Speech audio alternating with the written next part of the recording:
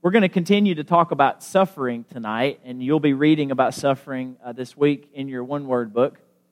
I said this morning that when it comes to suffering, there are no easy answers. And what I meant by that was, when we talk about suffering, it's a difficult subject, both to understand, to get a grasp on it, what it means, how we should view it, but it's also difficult in terms of discussing it with others, explaining it to non-believers. That's one of the biggest hurdles that non-believers have, is how could a good God, an all-powerful, all-benevolent God, allow such evil and suffering to continue? That is a big roadblock for some folks as they look at the Christian faith. But it's also a struggle for a lot of our own people, for a lot of baptized believers. And when somebody is really going through the valley and they're suffering, it's difficult to be able to minister to them in an effective way and to know what to say and how to say it.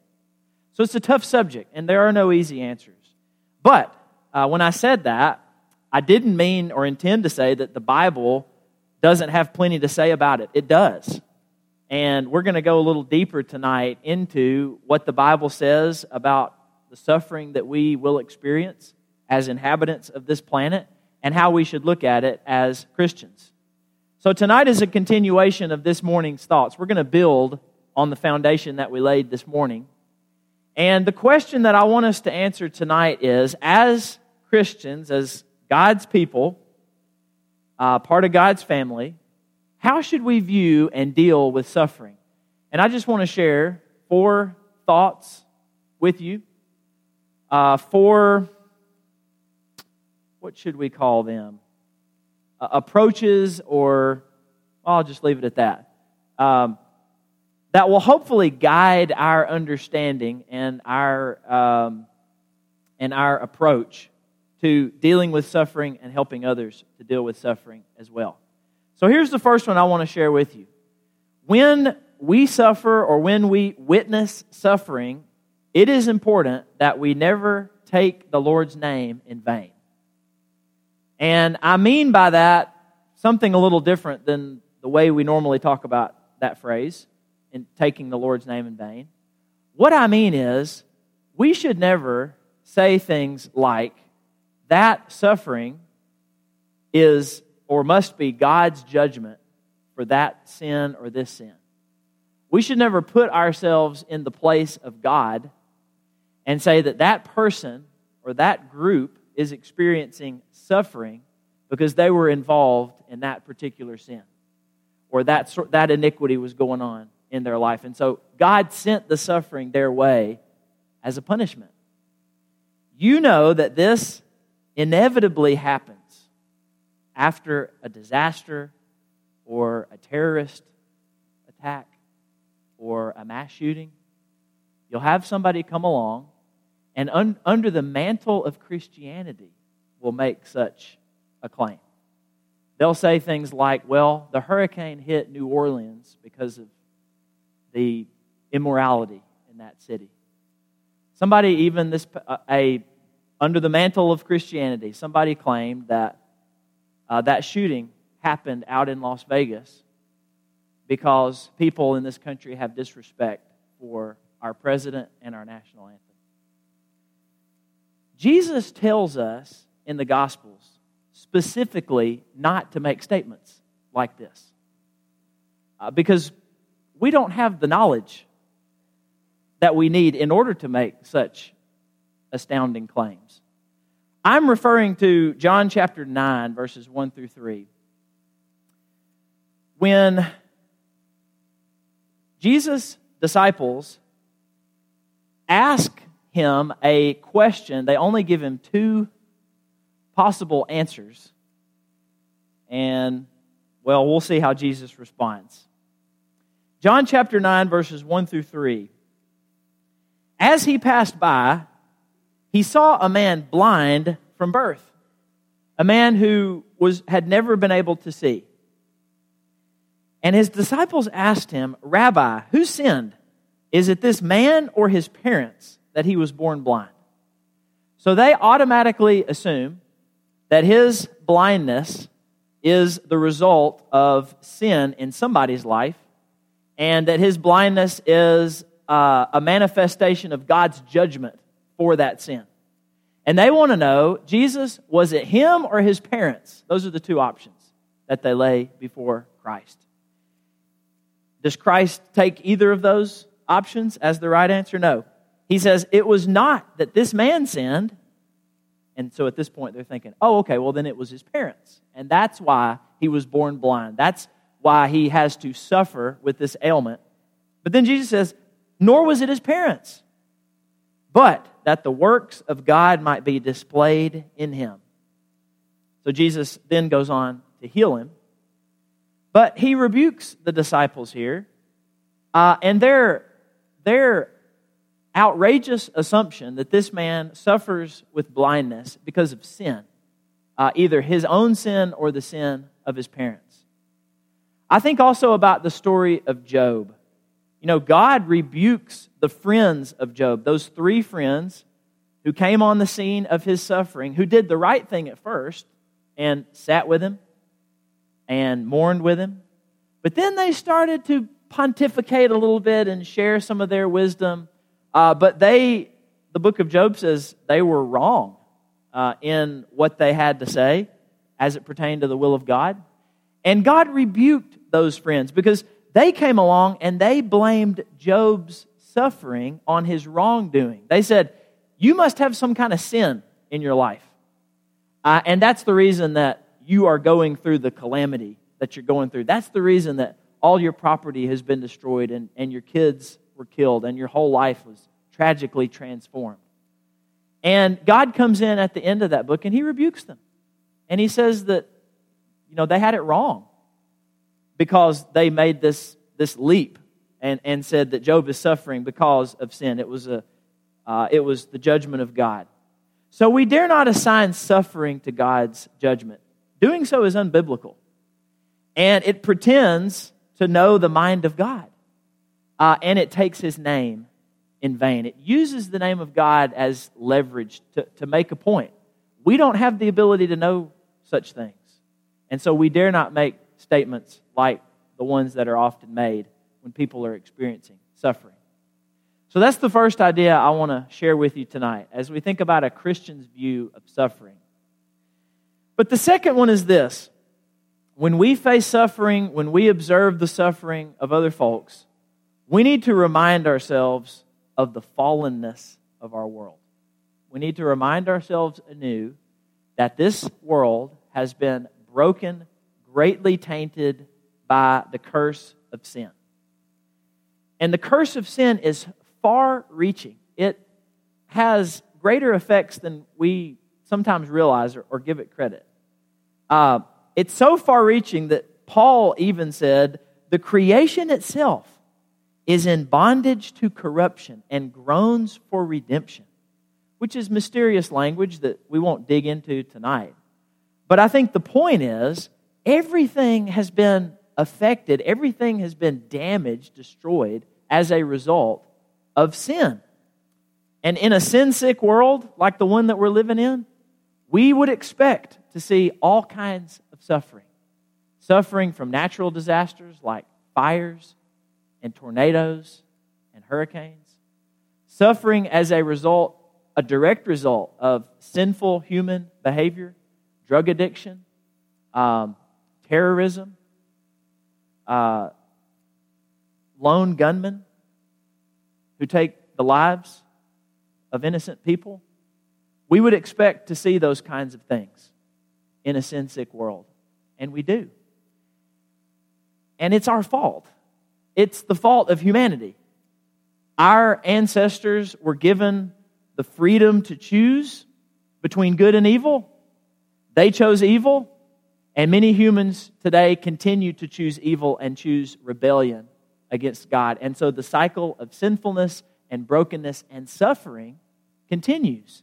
God is the one who gave us the ability to choose. He's the one who created us with the ability to have free agency. But we're the ones, humanity are the ones who have decided to rebel against God to continue sinning against God, and therefore we live in a broken, fallen world, a world full of suffering.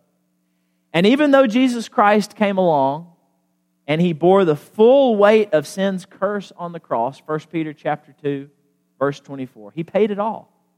We also need to realize that the final end to suffering won't occur until Jesus comes again.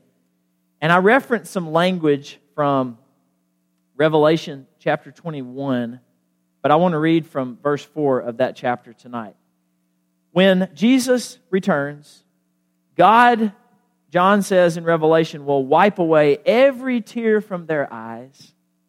Death shall be no more, neither shall there be mourning, nor crying, nor pain anymore, for the former things have passed away. And so though we can live as the saved, as the redeemed family of God because of the sacrifice, we are awaiting the day when all sin and all wickedness and all suffering will pass away. We are in the in-between, between the already and the not yet. And we're waiting on that. We live in a broken world, a sin-stricken world in the meantime. And to use Paul's language again from Romans 8, we are groaning as we eagerly await the freedom, the deliverance from this world in which we find ourselves. So the suffering that we witness, it arises out of a fallen, broken, sinful world. It is the natural effect of the rebellion of sin and the fall of humanity.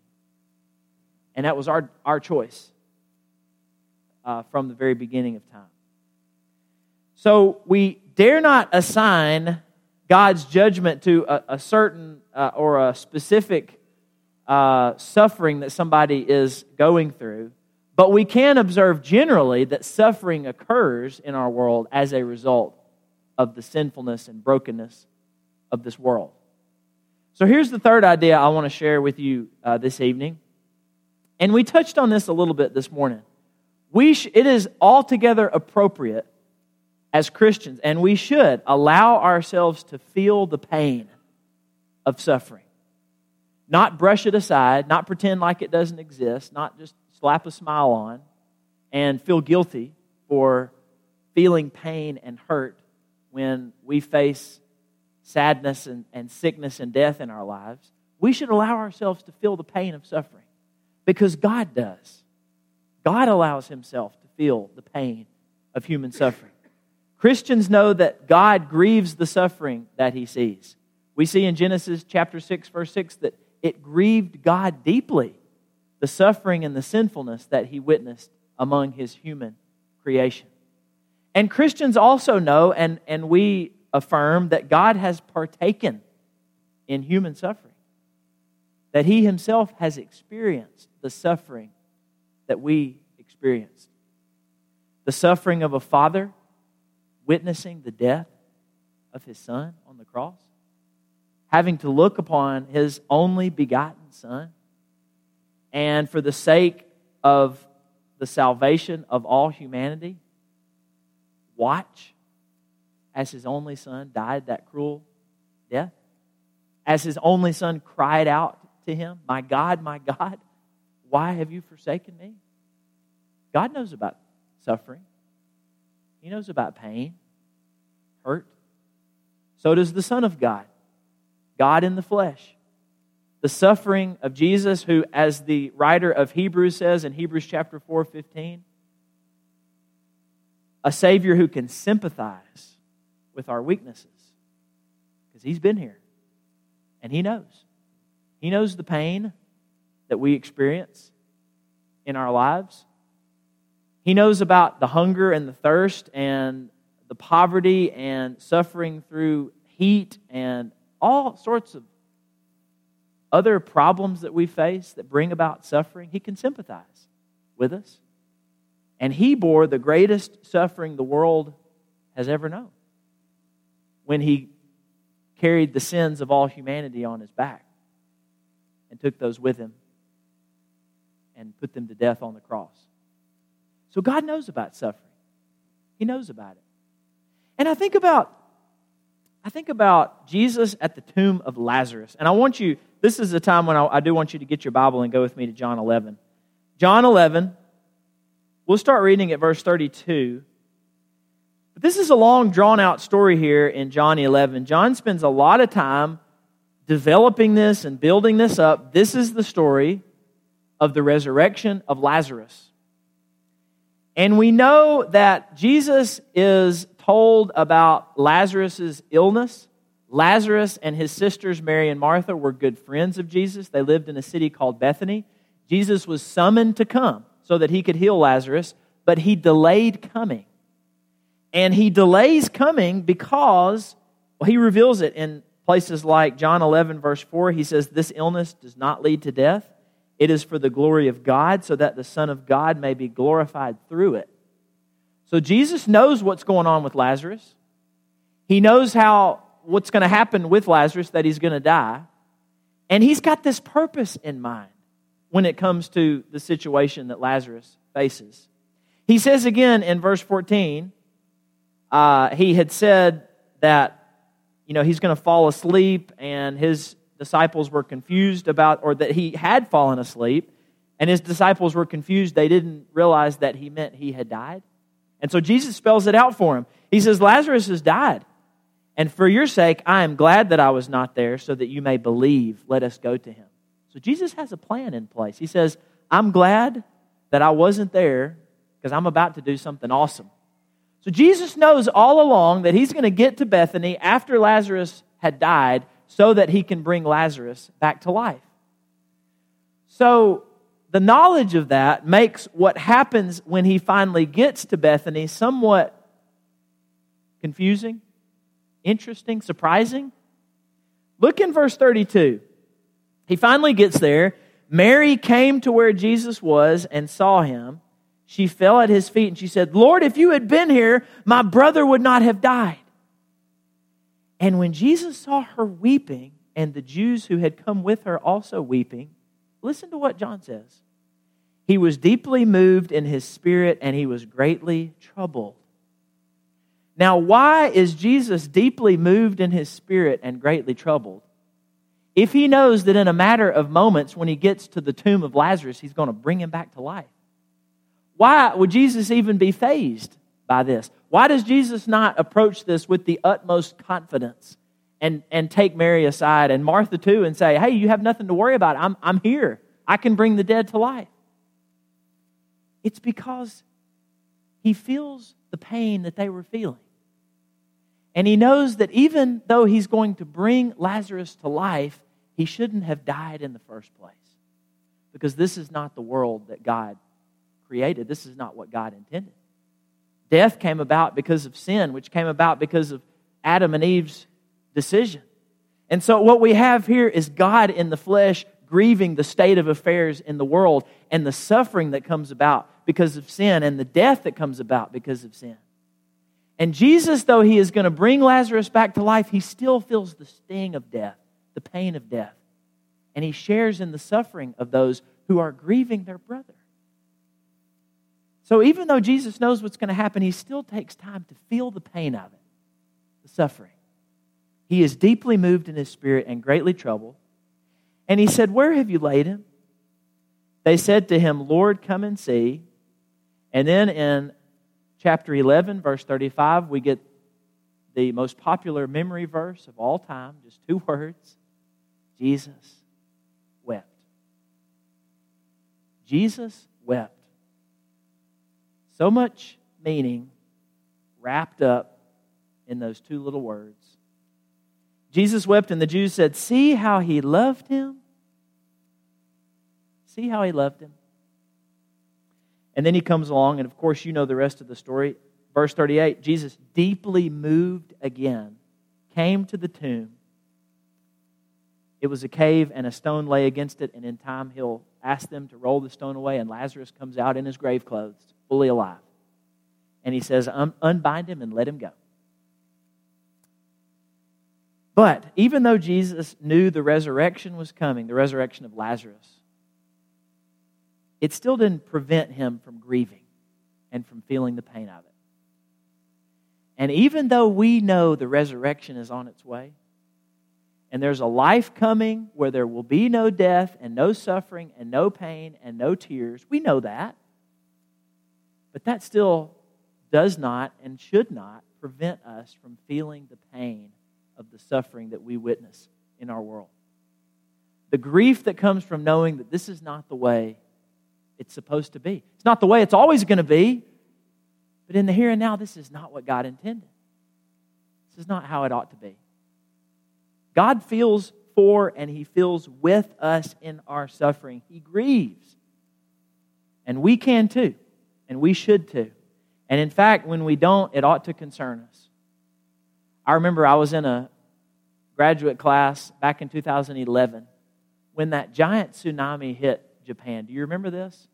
The images that morning coming out of Japan, I think I've shared this story before, but the images were stunning of the destruction, of the water rushing in, these villages, of houses and roads, everything being washed away. It was like out of a movie, it really was. It was like watching the highlight reel of special effects from a bunch of movies. And so I was in class that morning, and a bunch of the other guys were in there, and we were watching this footage, just amazed at the images. We prayed about it, and our professor led the prayer. And as he began to pray for the victims of that tsunami, he began to cry. He started getting choked up. And in that prayer, I was ashamed of myself. And I felt rebuked by him in a good way. Because I wasn't focused on the pain and the suffering of those people. I was just impressed with how awesome the images were. But he felt the pain of it. He grieved. He felt the suffering of it. And he taught me a lesson that day. That we should all allow ourselves to feel the pain of the suffering. Because God does. And lastly, let me share this with you. And this, of course, echoes what we talked about this morning. When we face suffering, when we witness suffering, we ought to stress the temporary nature of it. As we said this morning, God will ultimately call all suffering to a halt, and that should bring a lot of comfort and assurance into our lives. Let me read 2 Corinthians, our text for tonight that Carrie read earlier, 2 Corinthians 4, verses 16 through 18. I referenced verse 17, but I want us to look at all three of these verses as we get ready to close out. Paul says, "We do not lose heart, though our outer self is wasting away, our inner self is being renewed day by day." That's 2 Corinthians 4:16. We may be facing outer afflictions. It may seem like our world is just spinning further and further out of control, and our bodies are ailing and they're deteriorating and we're aging. But on the inside, we are being renewed day by day. Why? Verse 17, this light momentary affliction is preparing for us an eternal weight of glory beyond all comparison. So we're being renewed and we have hope, though our outer selves are wasting away. And we look not to the things that are seen, but to the things that are unseen. For the things that are seen, they are temporary, they are transient, but the things that are unseen, those are eternal. One is transient and temporary, the suffering that we face. The other, the glory that is to come, it is forever. It is eternal. So we can make it through whatever life throws at us here because we know that we're looking at an eternal reward. Presence forever in God's presence. So as James suggests to us, commands us, we need to pray for wisdom. He says if you don't have it, you got to pray for it. And God will give it to you generously. That's the promise of James chapter 1, verse 5. And we need to pray for wisdom as it pertains to talking about suffering from a Christian perspective. Wisdom as it pertains to ministering to suffering people. Wisdom to know what to do when somebody's feeling pain. What to say. Not just what to say, but also how to say it and when to say it. So Jesus endured the very worst suffering that this world had to offer in order to redeem you. And the question is, have you embraced the life that He provides for you by the death that He died. And if you haven't, you have an opportunity to do that tonight. Or if you need to come and ask for prayers for any reason, we would encourage you to do that as well as we stand and sing together.